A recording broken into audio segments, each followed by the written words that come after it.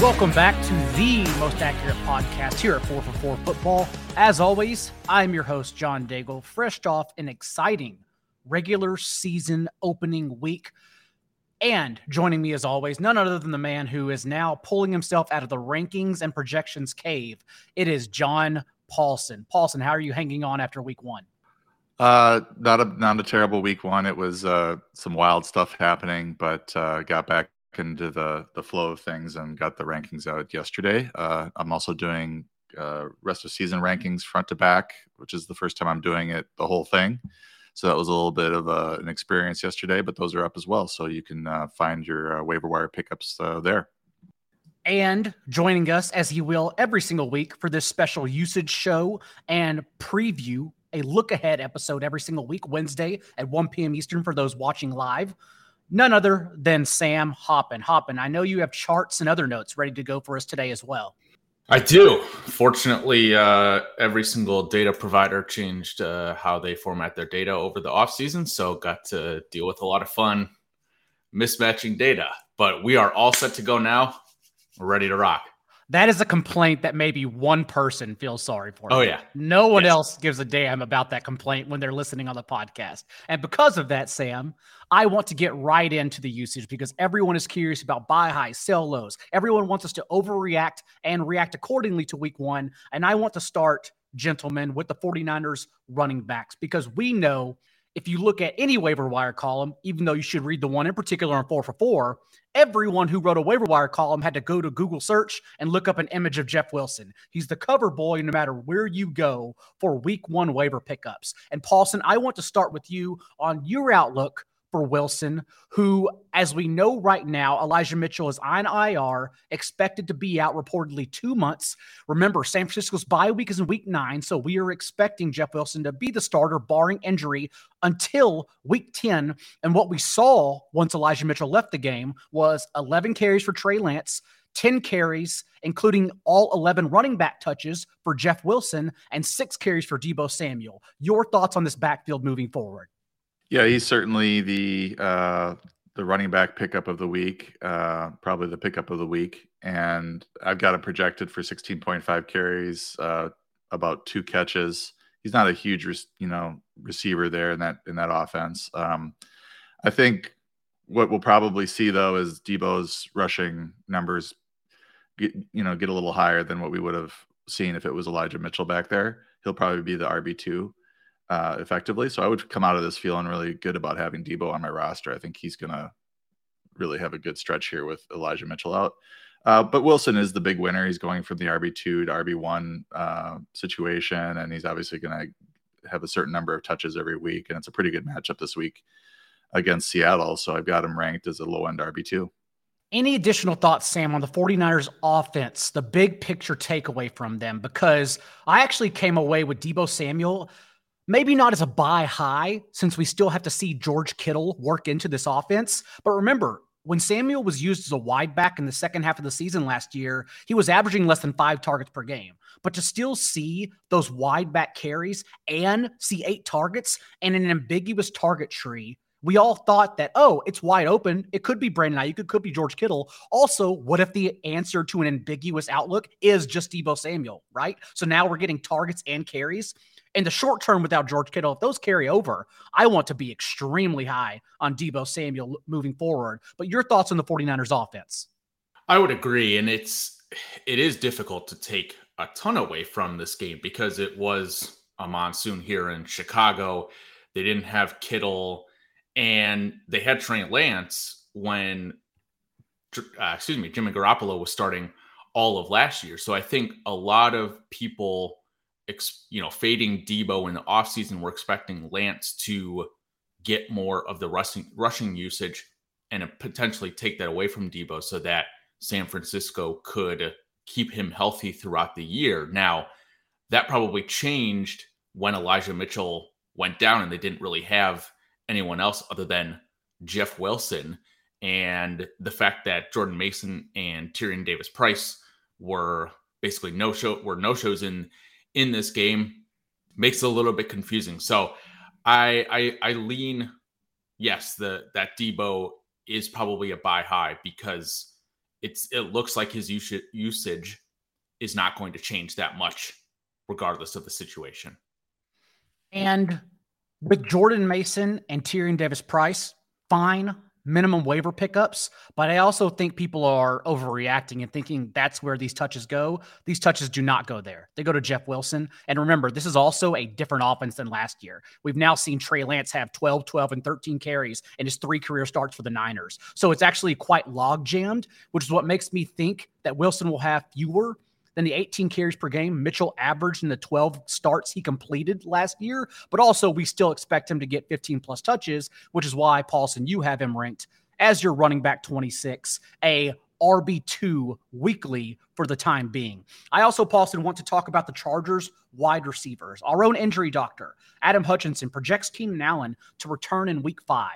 So with this soft tissue hamstring injury, we already are under the assumption he won't play in the short turnaround, an amazing matchup against the Chiefs in week 2 on Thursday night. And then we think we could also get Josh Palmer, DeAndre Carter, Gerald Everett for this opportunity that's now vacated for a handful of games, not just on Thursday. So how are you playing out this situation? Yeah, and it was this week, or it was last week, it was really Carter that was the one that emerged with Allen sidelined. He ended up with 3 for 64 and a touchdown on 4 targets. Palmer had 4 targets as well, caught 3 for just 5 yards. And then at the tight end position, we also had Donald Parham was out. So I was a little bit bullish on Gerald Everett already. And then now with Allen out, Everett looks like a pretty good streamer. Threat for low end tight end 1 numbers every week. He had 3 for 54 and a touchdown on 4 targets, but this was and then also you have Mike Williams, 2 for 10 on 4 targets. So this was, nobody on this team got more than 4 targets. And there was like 7 of them that got 4 targets. It was a weird target distribution for Justin Herbert, but he really spread the ball around. And for that reason, I wonder if anybody's going to be really reliable. I would think that Mike Williams would have to get more usage after his season last year and the contract that he's got. And, Palmer was the preseason darling, looked good. He's got some good quickness and good athleticism. But weirdly, it was Carter, that's kind of stepped into the Allen role. So I think you really, if you're starting Carter or Palmer, you're sort of doing so on hope. Palmer, we have a little bit of more maybe trust or faith in because of the preseason and kind of the way things were trending. But I think Mike Williams is kind of a must start now. Not that he wasn't before, but with Allen out, I would think he's a must start. And I think Everett is looking like a pretty good streamer at tight end. Palmer also still 75% of snaps. And although, as you mentioned, DeAndre Carter out-targeted him 4-2 once Keenan Allen left the field in week 1, Palmer still, we recall his lone start in place of Keenan Allen last year when he had a 22.5% target share and recorded 566 and 1 through the air receiving. Sam, is there any hope for a bounce back here for Mike Williams? We know the highest target share on the Chargers as they came out spreading the ball out was 11.5%. We think Mike Williams does still have an extremely high ceiling, especially without Keenan Allen. But are there any usage notes you may have that project for that on Thursday? So Mike Williams ran a route on 86% of the team's dropbacks. No other receiver was above 70%. Now, maybe that changes if Allen stays healthy for the entire game. So he's on the field when they're passing the ball, which is the big part of it. Without Keenan Allen, I think he'll definitely get more run. The interesting thing was Mike Williams only had 14 air yards in this game. So at a 3.5 average depth of target, which is not what we typically expect from Mike Williams. We sort of see him as that deep threat, but it could be that his profile is changing and does change with Keenan Allen, their possession receiver, out. I lean with Paulson here that Mike Williams is a must start. If you're really desperate in deep leagues, I would start Palmer over Carter. Carter did see the 1 end zone target that Herbert threw and caught it for a touchdown, but Palmer was the second highest on the team in terms of receivers in routes run at 25. So Mike Williams, and then a very big tier, and then Palmer, and then Carter for me. And it may not be as safe as playing Jeff Wilson, but if you asked me in a vacuum who I would flex, I would still chase the ceiling of Josh Palmer permanently in this matchup that is combined for over 50 points the last 3 times the Chiefs and Chargers have played one another. Paulson, another conundrum that happened on waiver wires is what to do with Rex Burkhead. What we know on Wednesday is that Lovie Smith came out and said, we need to get Dameon Pierce more touches. That's what we need to do, which is oddly on him. And what we saw in week 1 was Rex Burkhead befuddlingly running 29 routes to Pierce's 5 and out snapping Pierce 11-1 on 3rd and 4th down. What are you doing with Rex Burkhead and Dameon Pierce, both in the short and long term? Well, I did notice in the preseason, and I don't remember who the beat writer was, but they were saying that he was saying that I think people are just misunderstanding the level of faith the team has in Rex Burkhead. And it's just like this irrational love and faith for him within the organization. So the fact that they're coming out and saying that we need to get Pierce more touches is a little bit of a departure from that. I mean, I think the beat writer was suggesting that Pierce's workload just wasn't going to be there as what we were expecting. I mean, he was going earlier and earlier in drafts, and I saw him go in the 3rd or 4th round, and it was kind of befuddling to me for a number of reasons. But and Burkhead was one of them. But I don't think that his passing game role just goes away. Burkhead, he's a good receiving back. He's always been a good receiving back. I think the argument might be, okay, why is he getting 14 carries and Pierce is getting 11? That should be flipped, or even, more like a 15 to 17 for Pierce and maybe a 7 or 8 for Burkhead. And that's maybe what their ultimate goal will be. But right now I don't have any faith in starting Pierce. I got to see a significant workload here, and words don't really matter at this point when Burkhead sees 19 touches last week in a game that they were leading most of the way. That's a game that sets up for Pierce to see a lot of carries. You would expect this sort of workload from Burkhead in a game that they're trailing all the time, which is what they're likely going to be doing most of the season. So I have him. I moved Pierce down in the rest of the season, but still holding a candle out for him, or lighting a candle for him, and holding on to him, hoping to see a turnaround in terms of his touches. I am holding Pierce as well, Sam. Is this a situation where you would sell if someone is offering a lucrative package, even though I don't think that's happening after his usage from week 1? Or what are you doing right now with this backfield yourself? I'm also holding Dameon Pierce. He only played 20 snaps, but he did get 12 total opportunities in the game. So that's a pretty high share of, ratio of opportunities to snaps. So if his snap share rises, I would expect his opportunities to rise with it. Rex Burkhead is clearly the passing back. I think we sort of knew that entering the season. He played on 87.5% of the team's 3rd down snaps in the game on, on Sunday. And like Paulson pointed out, it was a game script that set up for Dameon Pierce, their supposed leading rusher. So I'm holding Pierce. I'm also adding Burkhead because I do think the Texans play in a lot more negative game scripts and keeps him involved in the passing game. I want to kick it back to you, Paulson, for your thoughts on Darrell Henderson and what we saw on Thursday night. There were rumblings behind the scenes that Sean McVay had soured on Cam Akers before the game. And then what we saw suggests that Darrell Henderson is a touch-based RB1, low-end RB1, fringe RB1 for as long as he is healthy. And I have question marks about that last caveat. But your thoughts on Darrell Henderson right now for everyone who is the RB16 in your week 2 rankings? Yeah, and he when I originally ran the rankings and projections and kind of assigned him RB1 touches, he came in the top 6. So there's a lot of upside here with him, and there's also a little bit of danger if they decide they want to go back to Cam Akers.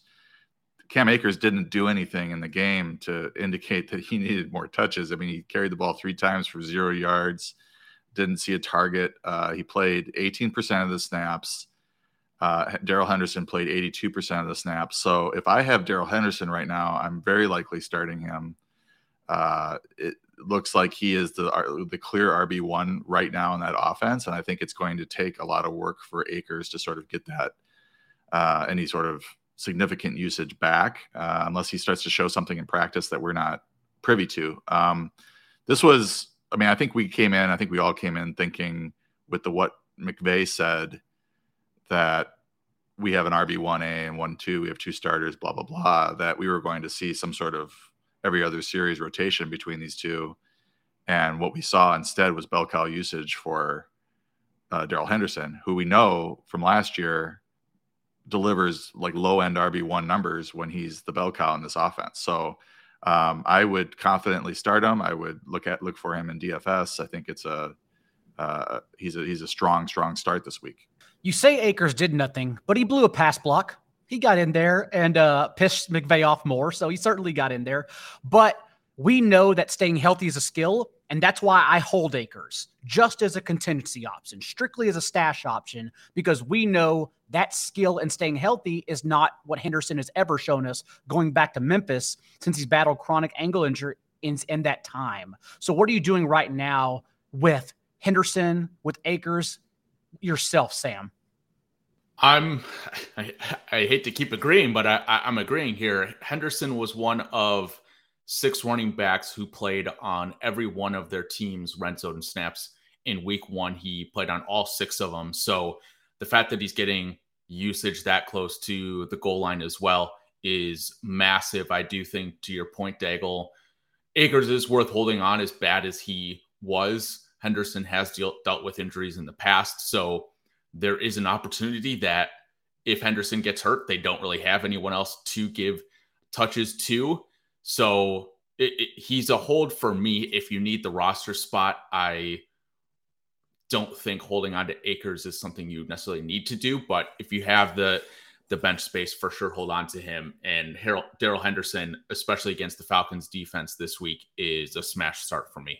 I would confidently start him over Jeff Wilson if someone has that decision that is listening.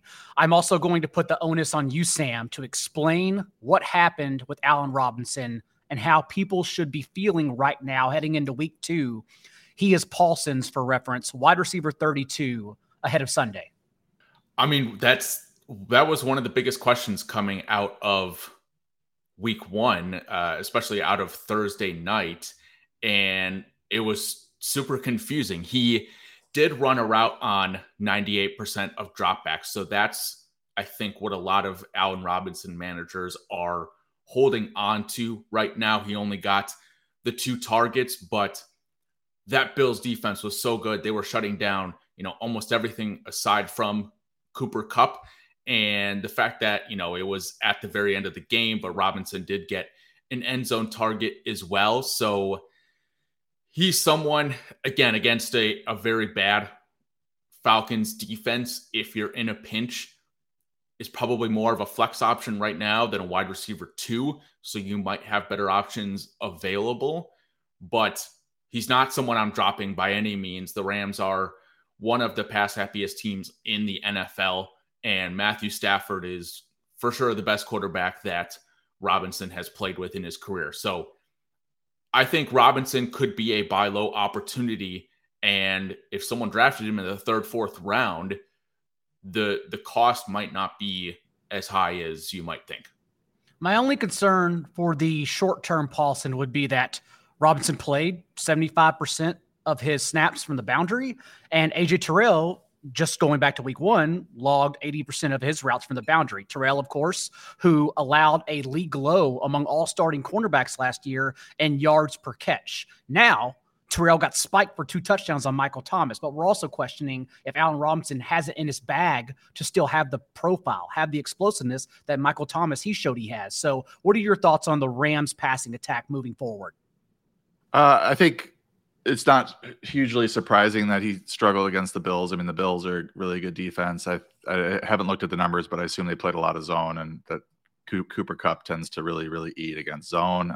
Looking at reception perception, Allen Robinson's in the red against zone. He's 75%, but not as high as a lot of it's not even average in terms of his success rate versus zone. So first game with Matthew Stafford, certainly alarming when you're, looking at him as drafted as a wide receiver 2, going in the 4th round, sometimes the late 3rd, that you're getting this sort of week 1 production from him. I might bench him if I have a better option, but I'm certainly not cutting him at this point. I do think that if you are a believer, and Matt Harmon certainly is, he charted Robinson last year and thought that a change of scenery would do him good. He still got it. And this is a offense, and the reason we were drafting him, in the 4th round, this is an offense that saw really good production out of the wide receiver 2 spot last year with Robert Woods and Odell Beckham, both producing fantasy wide receiver 2 numbers in that role. So I think he's going to have a bounce back. I don't know if it'll be this week. I'm hoping for him and his managers that have him rostered, but it's certainly it's setting up as a better situation against Atlanta than it was against Buffalo. And I think, they look at, all I heard out of the preseason was how much Sean McVay loved Allen Robinson. He was apparently turning on tape for people just unsolicited. Nobody's even asking about him. He's like, I got this Allen Robinson tape I want to show you. So apparently they really love him. So I think they probably come out of that game knowing that they got to get more out of him. And I would expect that to start in week 2. I don't have him ranked terribly high this week because I'm kind of in a wait and see mode with him. There's some other players that, Christian Kirk, Julio Jones, Darnell Mooney against the Packers, who I know is going to see a lot of targets. I feel a little more comfortable starting them over Allen Robinson this week, but it's not a bad matchup. But as you mentioned, the perimeter cornerbacks for the Falcons are actually pretty good. Paulson gave some examples, Sam, but I'm curious your thoughts. If Keenan Allen was ruled out for Thursday, would you start Josh Palmer or Allen Robinson? Because some people have to make that decision. That's really and it's very close. It's very close in the rankings, by the way. It's extremely close. I probably lean Robinson. I think there are other potential outlets or more potential outlets in the Chargers offense, whether it's DeAndre Carter or Gerald Everett, Austin Eckler as well, than there might be in the Rams offense outside of Cooper Kupp. So it is extremely close, but I'm going to go Robinson here. Everyone who is listening is curious what to do with this Cowboys offense after Dak Prescott was ruled out for at least 4 weeks. Jerry Jones, ever the optimist he is, seems like he'll return him. And then I start worrying if Dak Prescott is just Russell Wilson in the second half of last year, which is what I think would happen. But for me, I look at this offense, no Zach Martin heading into the season. Tyron Smith lost for at least 4 months during the preseason. Left guard, Connor McGovern, who was only playing there because the Cowboys have a developmental rookie left tackle, removed with an injury on the first drive of Sunday night against the Bucs. Now they have sophomore 7th rounder Matt Farniok, who struggled during the preseason, starting for them, and Cooper Rush, who stepped in immediately for Dak Prescott, of course, pressured on 35% of his dropbacks to close the game and ate the 3rd highest sack rate of any quarterback in week 1 because he's a backup quarterback playing behind a 3rd-string offensive line. My argument now is that this is a college offense. Like, this team is an absolute disaster, and that's why that's why I think Michael Gallup in very shallow leagues. There are people in 10-team leagues, shallow benches. I think Michael Gallup can be dropped. Right now, the report is Michael Gallup is just getting involved, perhaps in team drills midweek, may not even play in week 2. And so Lamb, in my opinion, is a player who I would look to trade to anyone who lazily thinks it's an overreaction because of his 11 targets, when I would argue those 11 targets were inefficient and will only get worse with Cooper Rush and a 3rd-string offensive line. Sam, what are you doing with the Cowboys offense? Are you buying high, selling low with any of these players in particular? That's an interesting way of putting it. I mean, you could point to the 11 targets that he had. He only had 2 catches, which is, just a terrible rate. I'm writing up my Hop into Conclusions article. Quick plug there, will be out later today. But one of the primary benefits of the Cowboys offense is how quickly that they play. They run a play every 27.7 seconds in neutral script situations. But in the one game that they played without Dak last year, that dropped nearly 5 seconds to 32.2 seconds per play. So the team just gets very sluggish without Dak Prescott under center. I do think if you have Lamb, you can start him because he is the alpha in that offense. I think, even though Cooper Rush is throwing, he's going to, I think, catch more than 2 balls if he gets 11 targets again. But outside of that, I mean, if you drafted Zeke, you likely have to start him, but I don't know if there's really anyone else in this offense that I want to be touching if Dak isn't going to be playing for a stretch of time. So if you can sell high on them, I think that is an opportunity that you should take advantage of, because while Jerry Jones thinks that Dak is going to return in 5 or 6 weeks, Schefter is reporting that it could be closer to 8. And we know when Russell Wilson came back from his hand injury last year, he just did not look the same. Paulson, you have CeeDee Lamb. You've already taken a stand, ranked as your wide receiver 25, thus a wide receiver 3, fringe wide receiver 2. Your thoughts on this offense in the short term and what you're doing in leagues? Are you trading? Are you standing? Well, it sounds like Dak isn't going to be out that long, maybe as long as we were originally thinking. I'm seeing 4 to 6 weeks. And then you have to look at Cooper Rush as a fill-in and how bad is it? And I think for a player like CeeDee Lamb, it's taking him from a wide receiver 1 type player to a wide receiver 2/3 type player. So he's probably somebody you're still going to start because he's going to see the targets and the usage. And the question is, you alluded to it. You discussed it. The offensive line, how bad is it going to be? They were sacked 4 times against the Bucs. On one hand, I sort of give the Dallas offense a little bit of a pass against the Bucs. They have one of the best defenses in the league. They're not going to play the Bucs every week. So specifically this week, the Bengals not as good of a defense.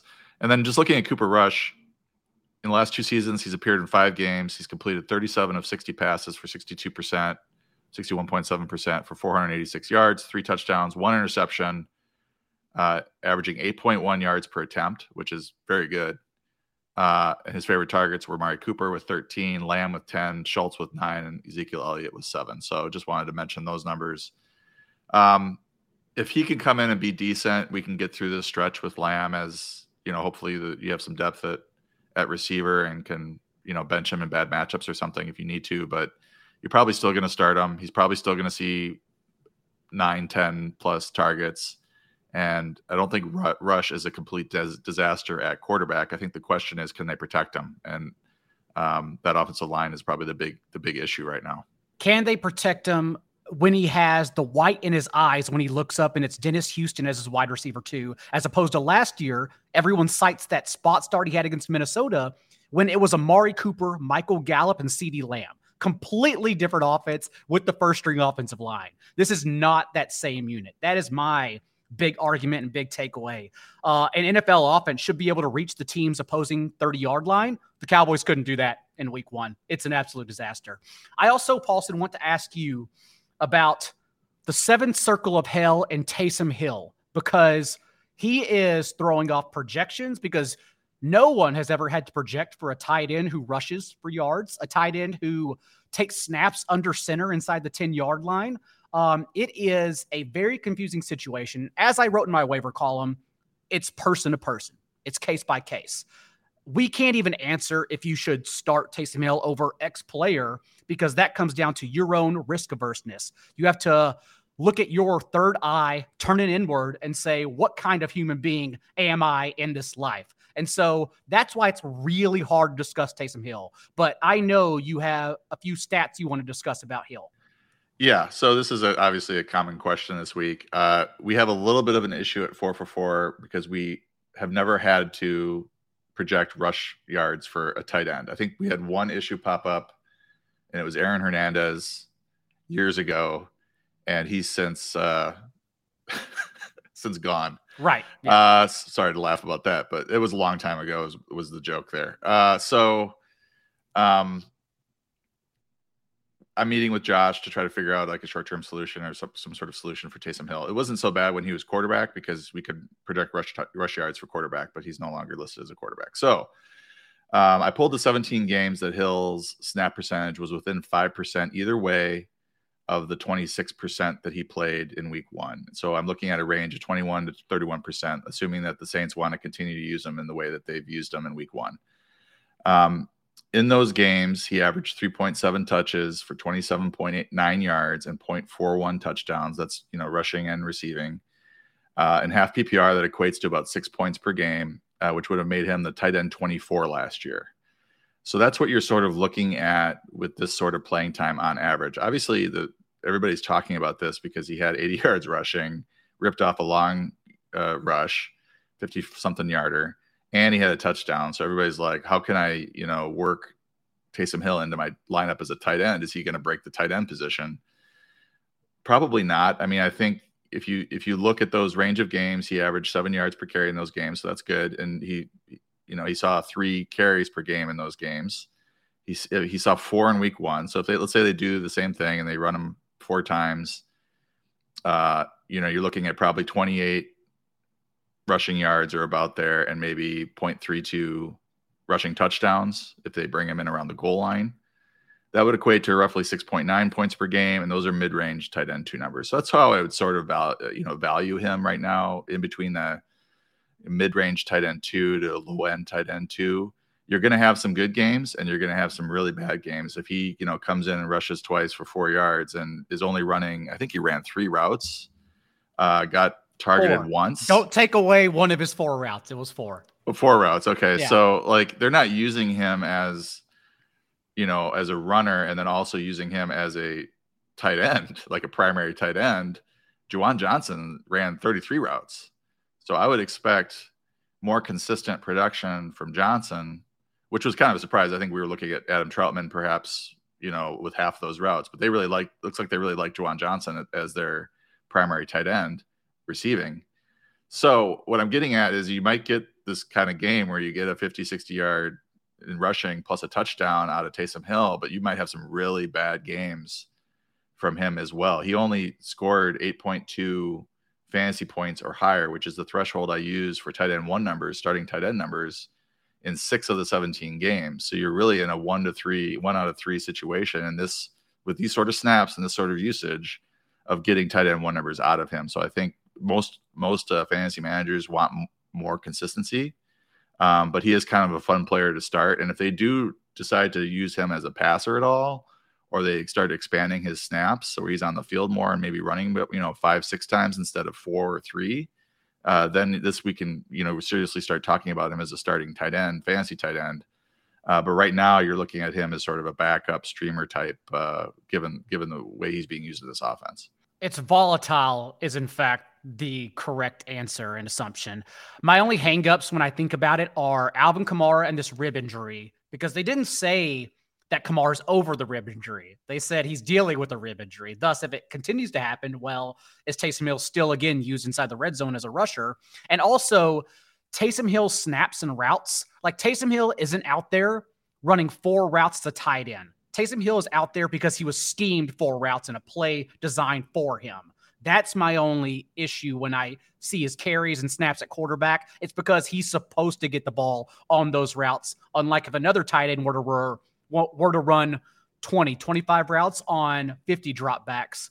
So it's a hang up when I think about tight end 2s, but it is easier to argue for him in half PPR leagues where you don't receive bonuses for tight ends. Whereas, FFPC, all like that, where you get a 1.5, you get additional bonuses for tight ends catching receptions. It's easier to take the Evan Ingrams of the world, the Cole Kmets of the world in that case over him. Sam, I want to come to you for the Chiefs backfield because what we saw was a muddled situation. Now, we do know that in the first quarter, before the Chiefs built their 3-score lead in the second half, Clyde Edwards-Helaire out-touched Jerick McKinnon 7-1. Isaiah Pacheco was not involved to that point. In the second quarter, when the Chiefs had a 14-0 lead, CEH got 2 touches, McKinnon got 3, and Pacheco got 2. Only when they reached the fourth quarter with a 30-point lead did Pacheco handle 10 carries to McKinnon's 2, and CEH wasn't used at all because it was positive game script, and a blowout by that point. What are you doing with the Chiefs' backfield moving forward? So I think Pacheco could be a sell high here. Now, it's a risky proposition to sell high on any player in the Chiefs offense. Ronald Jones is for sure out of the picture. It looks like he can be dropped in every single league if people still have him.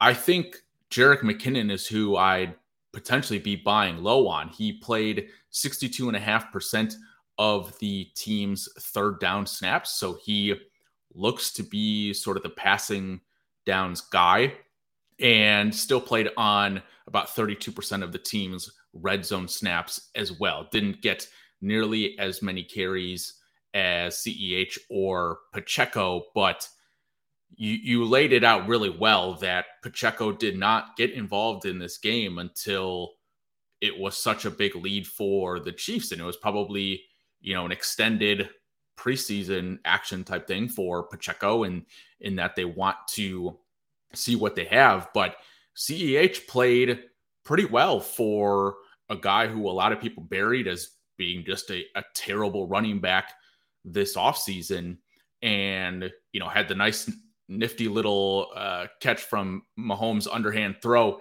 near the goal line, which I think is huge. So CEH, I'm for sure holding right now. Pacheco, if you're desperate, can be a sell high, and McKinnon I'd buy low. This certainly helps me be higher on CEH, Paulsen. Not only did we not see him, handle carries inside the 10-yard line, but we saw him play 2 third down snaps as a receiving back in the money zone. And that's what matters to me, is that he was out there. It doesn't matter if he gets carries, as long as he's the running back they always use because they get bored inside the 10-yard line, that's seeing targets. So your thoughts both in the short term and long term about the Chiefs backfield? Yeah, I mean, it's funny to see him finish with 7 carries in a game, I don't know, that they won pretty handily. He came out and was really involved on the first drive. Looks like he had 4 carries, had another 4 touches in the rest of the first quarter. So he ended up with like 8 or 9 touches in the first quarter. Wasn't that involved in the second quarter. And then as the game got out of hand, they basically sat him down. I think the question here is Pacheco versus McKinnon, and who is the proper handcuff or injury upside play. And I think if you do see an Edwards-Helaire injury, you're probably going to see some sort of committee between those two, with McKinnon probably getting first crack because he was playing ahead of Edwards-Helaire late last year. He's a better runner than people give him credit for. He's obviously a really good receiver. So I think Pacheco probably takes a back seat unless he really explodes in whatever touches he gets in that scenario. So I think that's the kind of the question that we're asking, because if you have Edwards-Helaire right now, you're, might start him, you might not, just depending on the matchup, but week 1 certainly encouraging. And as Sam mentioned, I think Ronald Jones is sort of out of the picture, just kind of depth right now. If there's an injury, then maybe he'll be active on game day, but it looks like he's going to be a healthy scratch if not.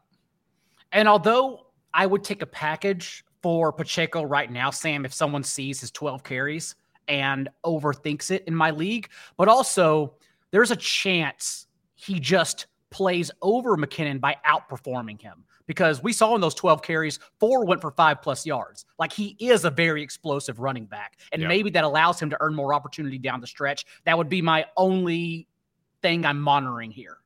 I do think Pacheco is probably the long-term play. If you've got some strong running backs already and can potentially wait for a second half breakout, I think Pacheco is the right move. But if you're looking for a spot start at running back right now, I would lean McKinnon.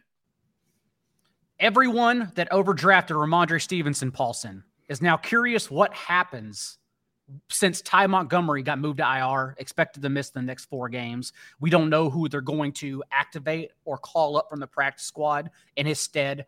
Maybe JJ Taylor, maybe Pierre Strong. But overall, how do you view this Patriots backfield against the Steelers and long-term? I would, I just want to throw in McKinnon his average over 5 yards per carry since coming to Kansas City. I just wanted to throw that out there. So he does have some upside.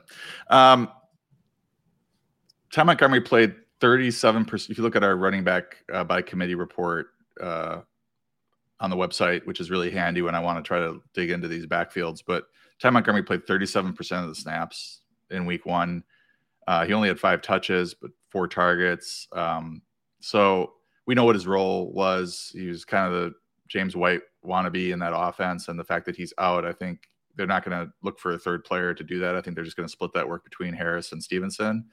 Harris isn't bad at catching the ball. We've heard a lot about Stevenson this preseason. Heading into the year, we know he can run the ball. We know he can catch it. So I think it's a bump for both players, and it does sort of open the door for Stevenson especially to make some plays in the passing game and make some wow plays, because he does have that ability to really get trucking upfield, break a couple tackles, and maybe break one. So I think bottom line, you're seeing a big bump in snaps for both players. I mean, you got 37% of the snaps to divvy up. It's 21 snaps, another 10 snaps for Harris, and another 10 snaps for Stevenson. They're going to do something with those snaps. And obviously these are high yield, snaps. I mean, you're looking for using them as a pass receiver, obviously point per reception leagues. They benefit even more in those leagues. So, anytime you have your running backs running routes, it's good. So I would look at this as a boon for Harris and for Stevenson, almost equally, but Stevenson, I think, gets a bit more playing time than, probably gets a bigger bump in playing time than Harris does. Agree. And the fact Damien Harris ran 11 routes to Stevenson's 4, and as evidenced of last year as the preferred goal line back, that's why I'm still high on Harris. But then, Sam, we also have to ask, how many touchdowns is a Matt Patricia offense really going to score at year's end? So what are your thoughts on this backfield? I think I would probably sit both if I had better options. I mean, I'd for sure start Darrell Henderson or Jeff Wilson over both of these guys, 2 players we've talked about already on the show. The offense just does not look great, and Miami's defense is solid, but the concerns about the Patriots offense this offseason and them sort of switching to this Shanahan type running scheme, it just did not really work. It sounds like Mac Jones is practicing, so he should play, which if they had to change quarterbacks, that would be a massive downgrade, I think, as well. But if for some reason I have both of these guys on my roster, I would lean Harris. He did get a little bit more work in the in the passing game, like you mentioned, got 2 of the 3 red zone snaps that the Patriots had in week 1. But my hope is just that they filter this Ty Montgomery work to both of these guys and they don't bring in someone else to take a bunch of the workload. But it's the Patriots, and we know that they've always been a headache for for fantasy purposes. For reference, Damien Harris is a low-end RB2, and Ramondre Stevenson is the RB30 in Paulson's Week 2 rankings. Are you moving on to Cordarrelle Patterson, Paulson? Because everyone will have an opportunity to sell high if they choose to do so. Your words are crucial. You're telling them what to do. What are you doing with Patterson after we saw 25 touches and 83% of the team's backfield touches, which were the highest he's accumulated in his time with the Falcons dating back to last year even? Yeah, this kind of warmed my heart, because all offseason I was trying to figure out why Patterson was going so late in drafts. I mean, you could get him 9th, 10th round pretty easily. You could get him in every draft you wanted to in the 8th round, basically. And I sort of get it. And I think the fantasy community on one hand is just ageist, and it's just age discrimination against some of these older players. But Patterson was really good last year. Obviously had a breakout year, but he's 32 years old. So I think people are, kind of worried about his durability. And I think if he sees this workload for very long, he may not hold up for very long. But I think in the short term, you want to be starting him. Damian Williams went out with a rib injury, but Patterson saw the first carry in this game. So he did get the quote unquote start, or at least got the first touch for running back.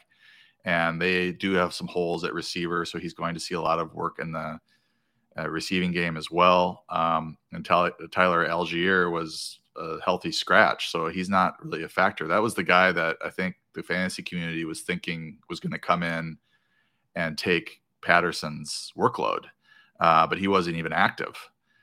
So he may be active now because, Damian Williams might be sidelined. But I think the Atlanta, I tweeted it out. I did a picture of the Atlanta depth chart. It was unofficial depth chart from their website, and Algier was listed as the 8th running back, and there was nobody in the 5-6 spot. I don't even know what is going on there, but it doesn't bode well. They usually won't do that to their starter. So obviously he's not the starter.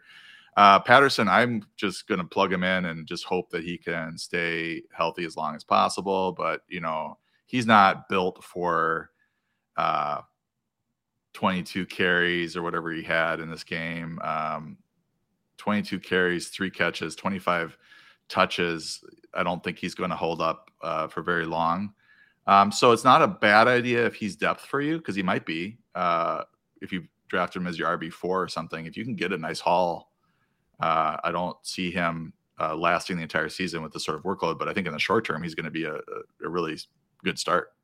At least we did get confirmation that Damian Williams is the contingency back to roster there, since he did have those 2 touches on 7 snaps in the first drive and a half. And then Patterson took over from there. Tyler Algier, not only inactive, as you said, but also inactive behind Avery Williams, a 5th-round special teams running back who we know will be active to play on that unit over him every single week. So Algier needs Williams basically to be injured in order to be active on Sundays. Thus, we are not high on him at all. Sam, what are you doing with Cordarrelle Patterson, since this is potentially the highest selling point he'll have all year? I mean, I don't necessarily see it that way. If you think his body's going to break down because he's a little bit older, then sure, this is an opportunity, right, for you to sell high. But one of the, I guess, again, big shockers with the Atlanta offense, or I guess why Patterson was going so low, is it's really just Pitts in London and then nobody else, really. And the question entering the season, I think, was, well, is the offense going to be even good enough to support a third player? And we saw against I think is a decent Saints defense, them doing pretty well. I mean, they put up 26 or 27 points. Avery Williams, I do think, is an interesting deep stash if the Falcons are really that soured on Algier, because Williams ran a route on 45.9% of routes, which is not an insignificant amount. Patterson only ran 2 more routes than him. So it's one of those things where a couple of things might need to happen, but someone to at least keep on your radar going forward. From one backfield to the next, I want to discuss the Jets running backs, because what we saw was both Michael Carter and Breece Hall used heavily. Sam, we have a chart here for all those who join us again at 1 p.m. Eastern every Wednesday. Go ahead and dive into what you saw through the Jets backfield usage. Yeah, so when the Jets initially announced Flacco as the week 1 starter over Mike White, I was a little disappointed because White peppered the running backs with targets in the couple of games that he played last year. Turns out Joe Flacco just is going to do the exact same thing. He gave them, 10 and 9 targets for Hall and Carter, respectively. The Jets had the second most high-value touches with 13 in week 1 for their running backs. So in the passing game, their numbers were pretty identical. What separates them and what really stood out to me is Carter dominated the third down snap percentage, 70.6% to 23.5% for Hall. He also dominated in the red zone, commanding 61.5% of the red zone snaps to 38.5% for Breece Hall. So that sort of stuff leads me to believe that Carter is still the 1A in this offense, but maybe the timetable moves up for Breece Hall when a lot of people thought, the reports just a week or two ago were that Hall was clearly behind Carter. And I think while Joe Flacco is starting, they both have some flex appeal, especially if they're going to be getting this many targets and high value opportunities as well. And that many touches or targets, Paulson, in a timeshare is enticing for Breece Hall. But as Sam said, an out-snapping Hall 14-4 on third down, and also Michael Carter handling 65% of running back touches in this game, I think Michael Carter's the player we should be very happy with if we got in rounds 10 through 12. Yeah, he's another one of these guys that, was being drafted as an RB2 and is actually the RB1. And they did tell us, and they showed us in preseason that Carter was ahead of Hall, but a lot of us didn't believe him. But heading into the season here, we were in a pretty good situation with Carter, Darrell Henderson, Patterson's another one. I'm sure there's a few more, or maybe there's another one to discuss at some other point in the future. But I think the situation here is Hall's sort of a hold. You're hoping that he can emerge, but what they like about Carter is that he hits the hole faster. He's more decisive, and they're feeding him the ball for that reason. He's also a pretty good receiver. So I just don't think that they're going to be able to maintain 19 targets per game for these running backs. So I do expect these numbers to decline a little bit as they try to get the ball to Elijah Moore a little bit more. But certainly Carter, it looks like a solid flex at this point.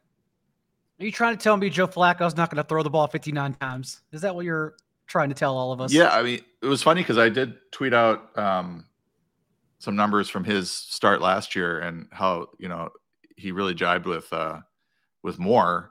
And somebody responded that, Flacco peppers running backs with targets too. He didn't in that game. Obviously, Ray Rice, Baltimore, was a big pass catcher out of the backfield for Flacco. So, yeah, 59 pass attempts, but 19 of them. I mean, what is that number? It's like a third of his targets are going to the running backs. That seems unsustainable. It was the Broncos still who led the league in rate of targets to running backs, and Javonte Williams soaked up 12 out of nowhere. I also want to talk about, Sam, the Bills' backfield, because what we saw was essentially a timeshare with Zach Moss handling 12 touches to Devin Singletary's 10 on Thursday night in the regular season opener. What do you have for us among the Bills players? So this was a mess and a shock to everyone as we were watching the game. Singletary comes out, he's the lead back, and then the next guy that they bring in is Zach Moss, and he's getting peppered with targets, had 6 on the game for a 19.4% target share, caught all 6 of them, but he only ran a route on 37% of the team's dropbacks, and Singletary was actually up at 47.5%.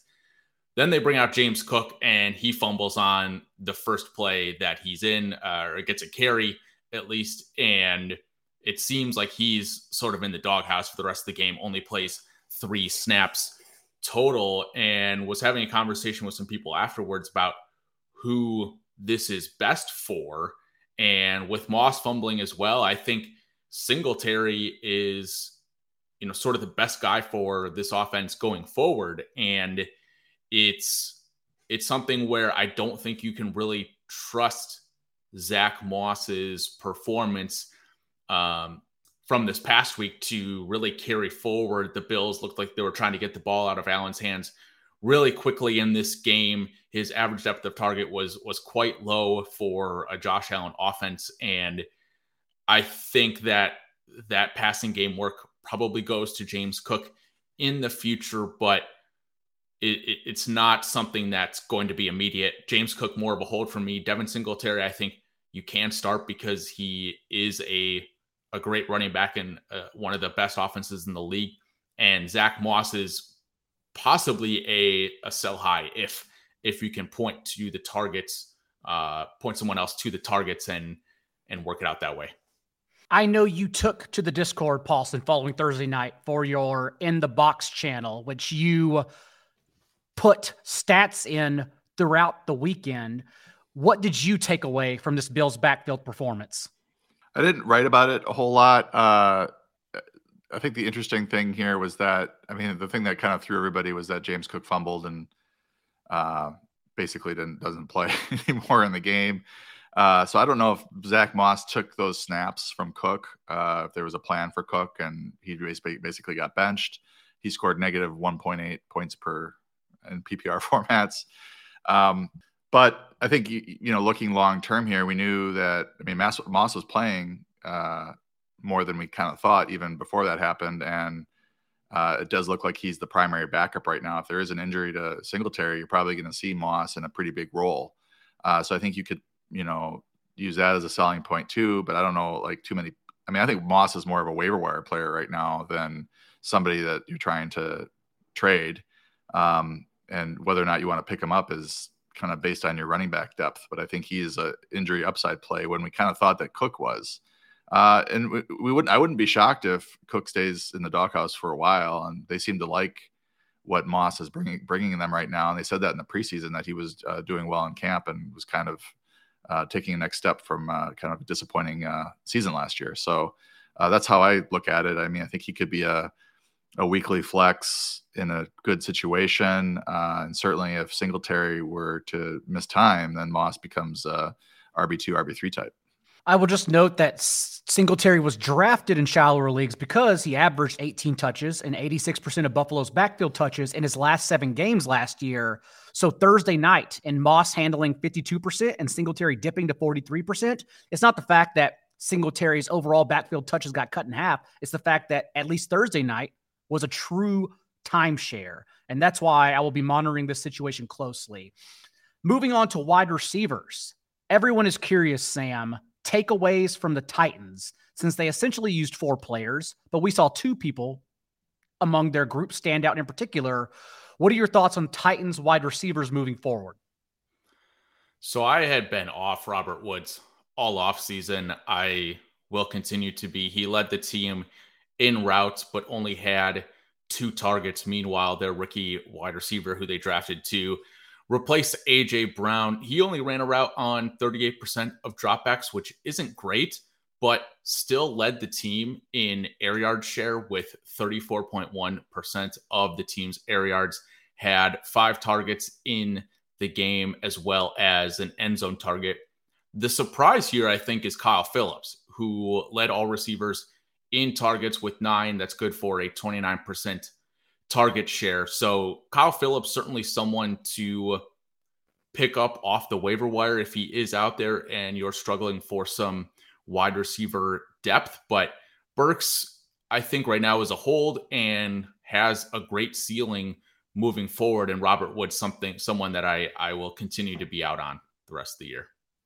Paulson, your takeaways. How are you treating this wide receiver group in the short term, knowing people have Robert Woods, Treylon Burks, and will run to waiver wires to pick up Kyle Phillips, who I wrote about in depth at my waiver wire column on 4for4? Yeah, and I would also just, we're probably going to talk about tight ends here in a minute, but Austin Hooper ran the second most routes after Robert Woods. Both Woods and Hooper had disappointing games given their preseason buzz, at least in camp. And I wonder, if Woods is going to take a few weeks to kind of get fully healthy from that knee. I don't think he's wearing a brace and has been, practicing fully. But the fact that he didn't do anything in this game really of note is a little bit alarming. I'm not out on him. I would just, I don't think anybody was starting him this week or wanted to start. I'm sure somebody was starting him, but probably don't want to start him now. Maybe just bench him and kind of sit and wait. Cause I do think that he's a more proven receiver than Burks. He's the most proven receiver on this team. So I'd like to see and not panic after 1 week and, sort of see him in a 2 to 3 week span to see if things start to improve.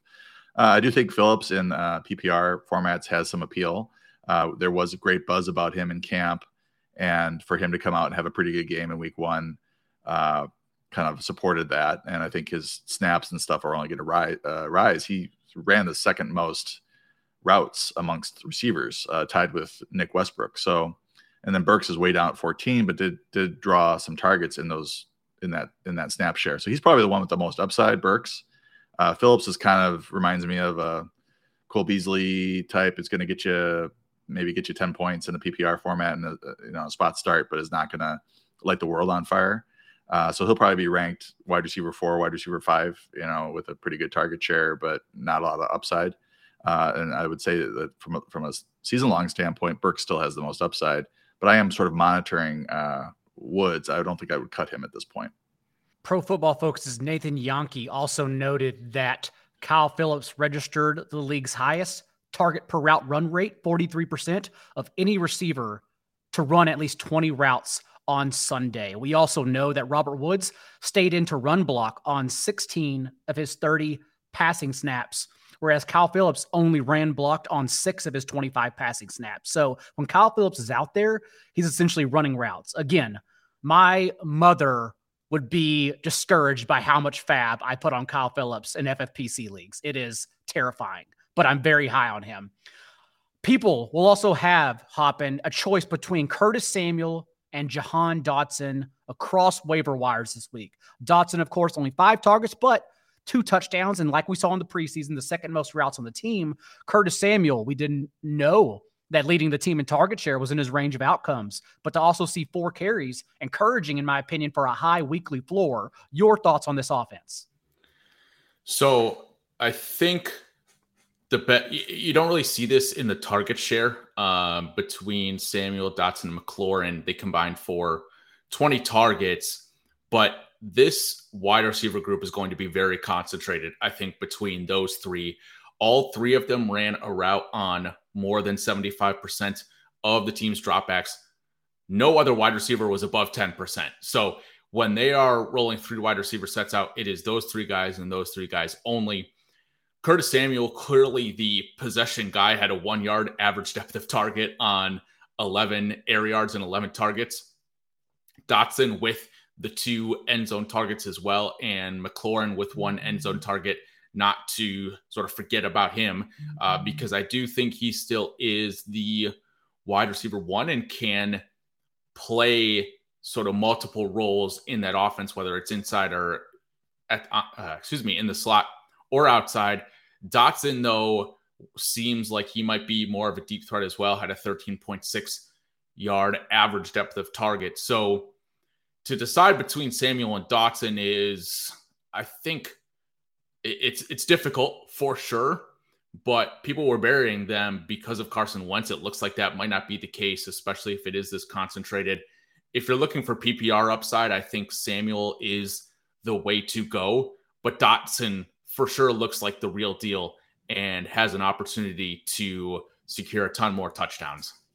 And it's only 1 week, Paulson, but the Commanders did average the 8th highest pass play rate in neutral game script. So we do think there's a chance that all 3 can return value wherever they return value in rankings. But that's why I want to come to you, because now you could also argue Terry McLaurin has the most competition of his entire career. So where do you stand on these 3 receivers in the short term, knowing people have choices to make in starting them? Well, I think that looking at the targets from 1 week can be it's valuable on one hand, but it's also can be really misleading, because I don't think you're going to see Curtis Samuel with double-digit targets with any sort of consistency, or even 8+ with any sort of consistency.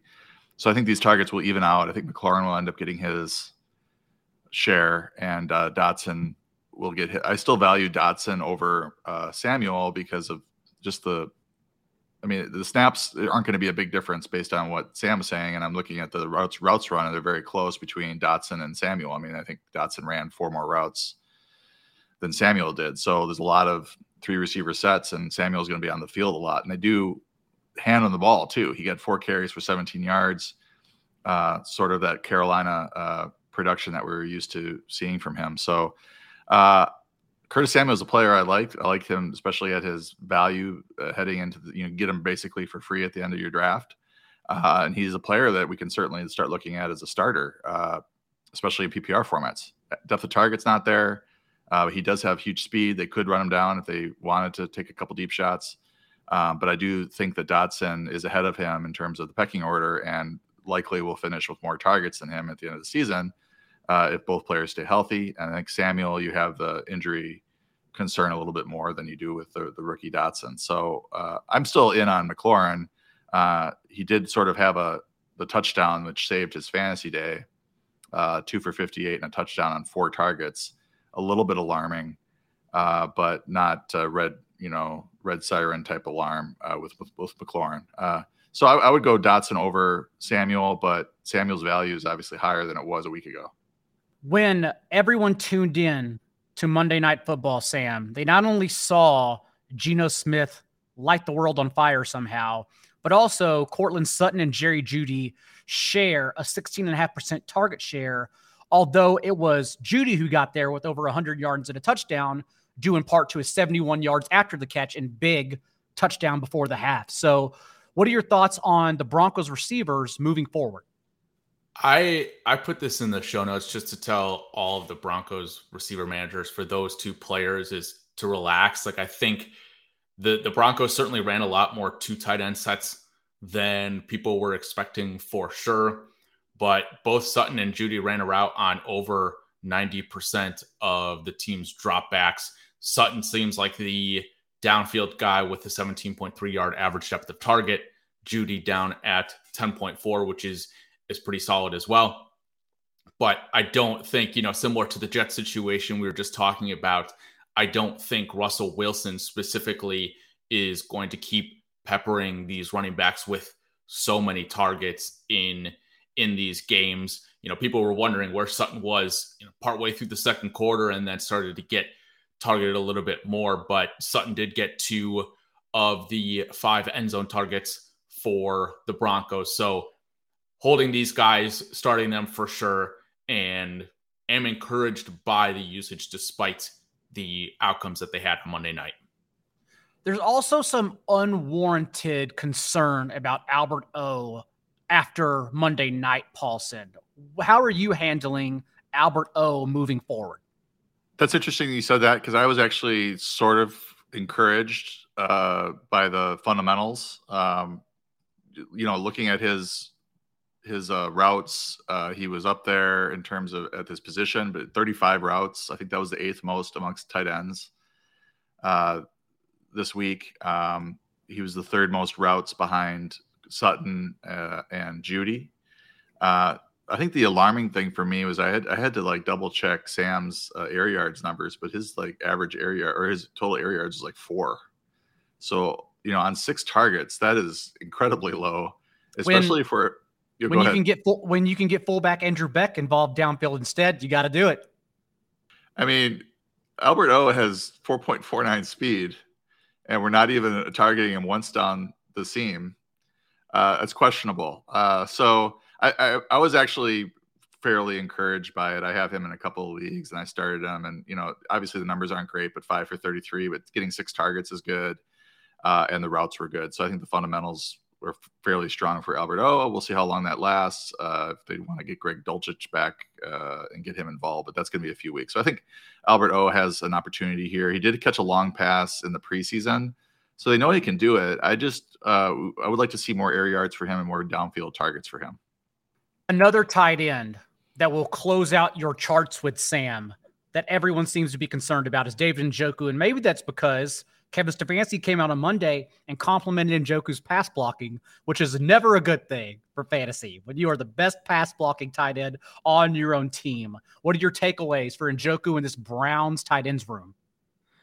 That is shocking to hear. I did miss that, but I say it's shocking because Njoku was still running a route on 72% of the team's dropbacks, nearly doubled the amount of routes that Harrison Bryant ran, but Bryant with 4 targets on the game, with Njoku only earning 1. So I think if you're in a tight end streaming situation, I would still lean Njoku. I think he still has the slightly higher ceiling, but I mean, in a DFS dart throw type of situation, you could probably play either of these guys.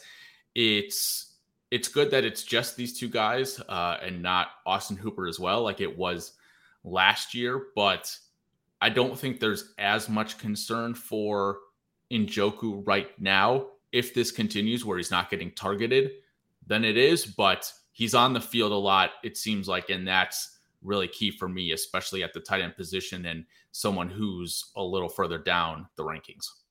Any takeaways before we move on and close the show, Paulson, from Njoku, maybe Donovan Peoples-Jones, who did have a 30+% target share, although we question the accuracy of those targets from Jacoby Brissett? Any other thoughts for the Browns?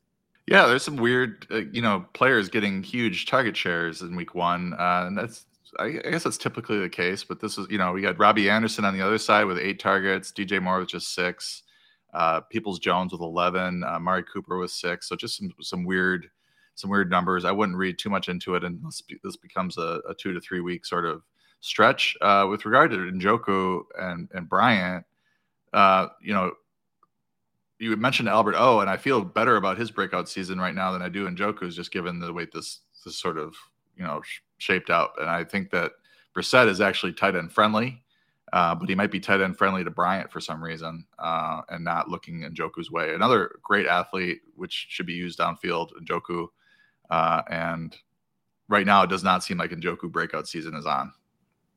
I want to finish with some quick hitting topics, since it is our job to set people up for success as early as Wednesday, even though there's a lot to shake out, which is why start sits answering those are just impossible on a Wednesday. So let's say, Paulson, Ken Walker returns. It looks like he's in line 2 in week 2. How are you handling this backfield and Rashad Penny in particular?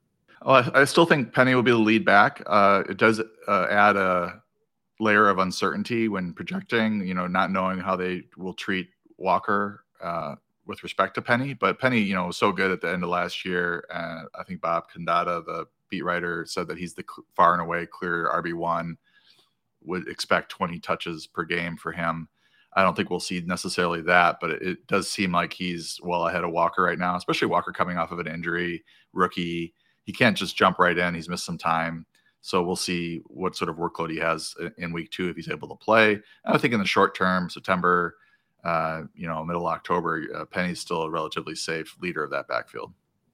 T. Higgins is still in the concussion protocol. We are not sure if he's going to clear in time for kickoff. Where would you value Tyler Boyd, Sam, if T. Higgins is not available?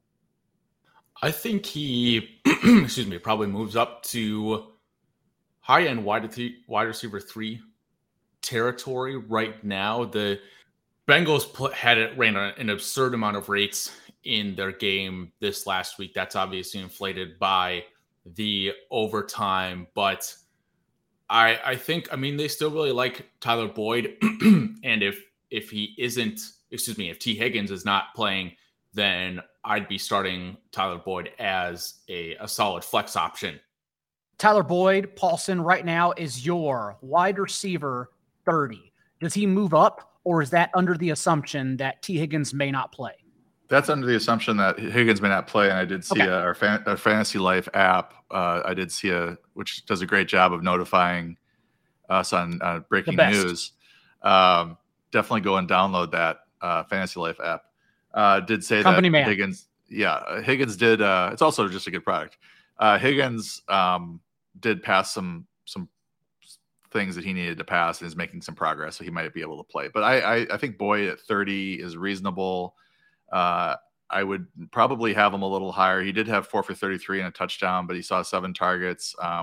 Mike Thomas saw 5 targets and only caught 1. And then I think the other player that benefits is Hayden Hurst, 8 targets, 5 for 46. Actually looked really good. He had a really good catch on the sideline where Burrow overthrew him and he was able to get his feet down. He was wide open and Burrow threw it 10 feet high and he got his toe tapped and got it in. So he's a very interesting player. I think even long-term, even as the number 4 option in this offense, they are going to throw the ball quite a bit and Burrow's a pretty good quarterback. So Hayden Hurst is somebody that's probably on some waiver wires, interesting streamer, especially this week if Higgins is at all limited. Reminder, Tyler Boyd, 28% target share in the first month of the season when T. Higgins was banged up last year as well. Sam, George Pickens ran a route on 91% of dropbacks in week 1, but still finished 3rd in targets behind Deontay Johnson and Chase Claypool, not to mention Pat Freiermuth being involved for 10 targets as well. How are you handling George Pickens in the short term, since anyone can just say hold him? Well, I guess I can't say hold him then. Now that you said I can't say hold him, I'm struggling to figure out the answer here. No, it's just that everyone, everyone, of course, wants to hold the rookie they drafted in high draft capital. That's the automatic assumption. The question is, people in deeper leagues will have issues or will have question marks about whether to start him or not. And I don't think he's startable personally. I don't think so either. The fact that he did finish behind Claypool, the fact that he finished behind Claypool in targets. Claypool, interesting enough, also had 6 carries in the game. So it sort of seems like the Steelers are trying to turn him into Deebo Samuel for better or worse. So the usage, again, being on the field is encouraging. If it was down to 35%, I'd be much more concerned, but he is on the field. I do think the sort of success that the Steelers had on offense this past week is a little bit of an aberration. I mean, their box score looks a little better because they were set up with some solid field position on the interceptions they had on Joe Burrow. So yes, he is a hold. I'm not starting him really anywhere right now and think there are better options out there.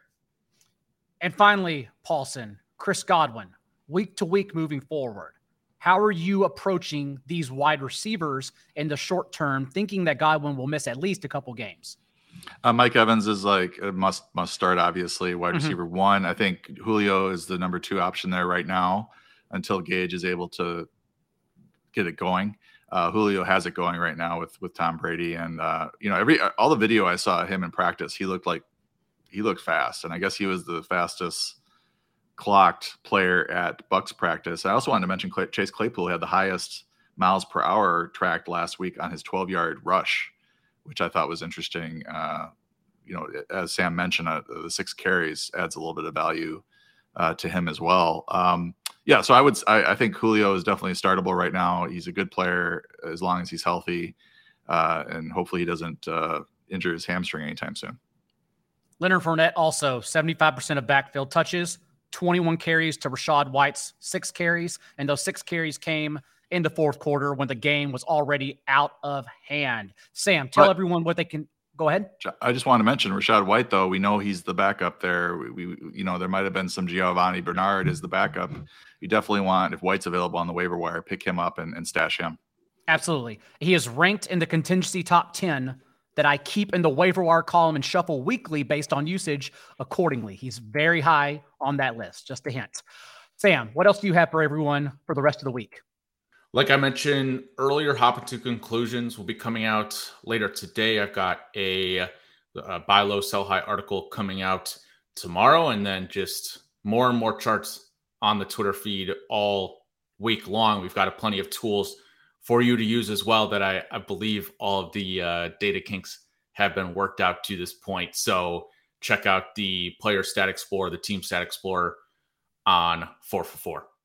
Those damn data providers. Paulson, what do you have for everyone as we close out the week? Well, I'm writing sneaky starts today, trying to figure out the Taysom Hill conundrum on the website. And tomorrow I'll be doing probably an hour chat in AMA and Discord. And if you're a 4for4 subscriber and you're not in our Discord, you're missing out. That's where I post my thinking inside the box with all those stats there. There's a ton of interaction with the other 4for4 subscribers who will help you if the analysts don't. And sometimes the analysts will check in and help as well. We can't answer everybody's specific questions, but during the AMA, I try to. And then on Friday, we'll do it back with Anthony Stalter for the Storylines pod on Friday morning. Waiver wire column also up on the site that I write to be used throughout the entire week with notes for however deep or shallow your league may be. Paulson, as he said, will be back on Friday. I'll be back with the fantasy recap show with our friends at Underdog Sunday night live and Monday morning in your podcast feeds. But until then, just remember, be a little bit kinder than what's required. We'll see you then.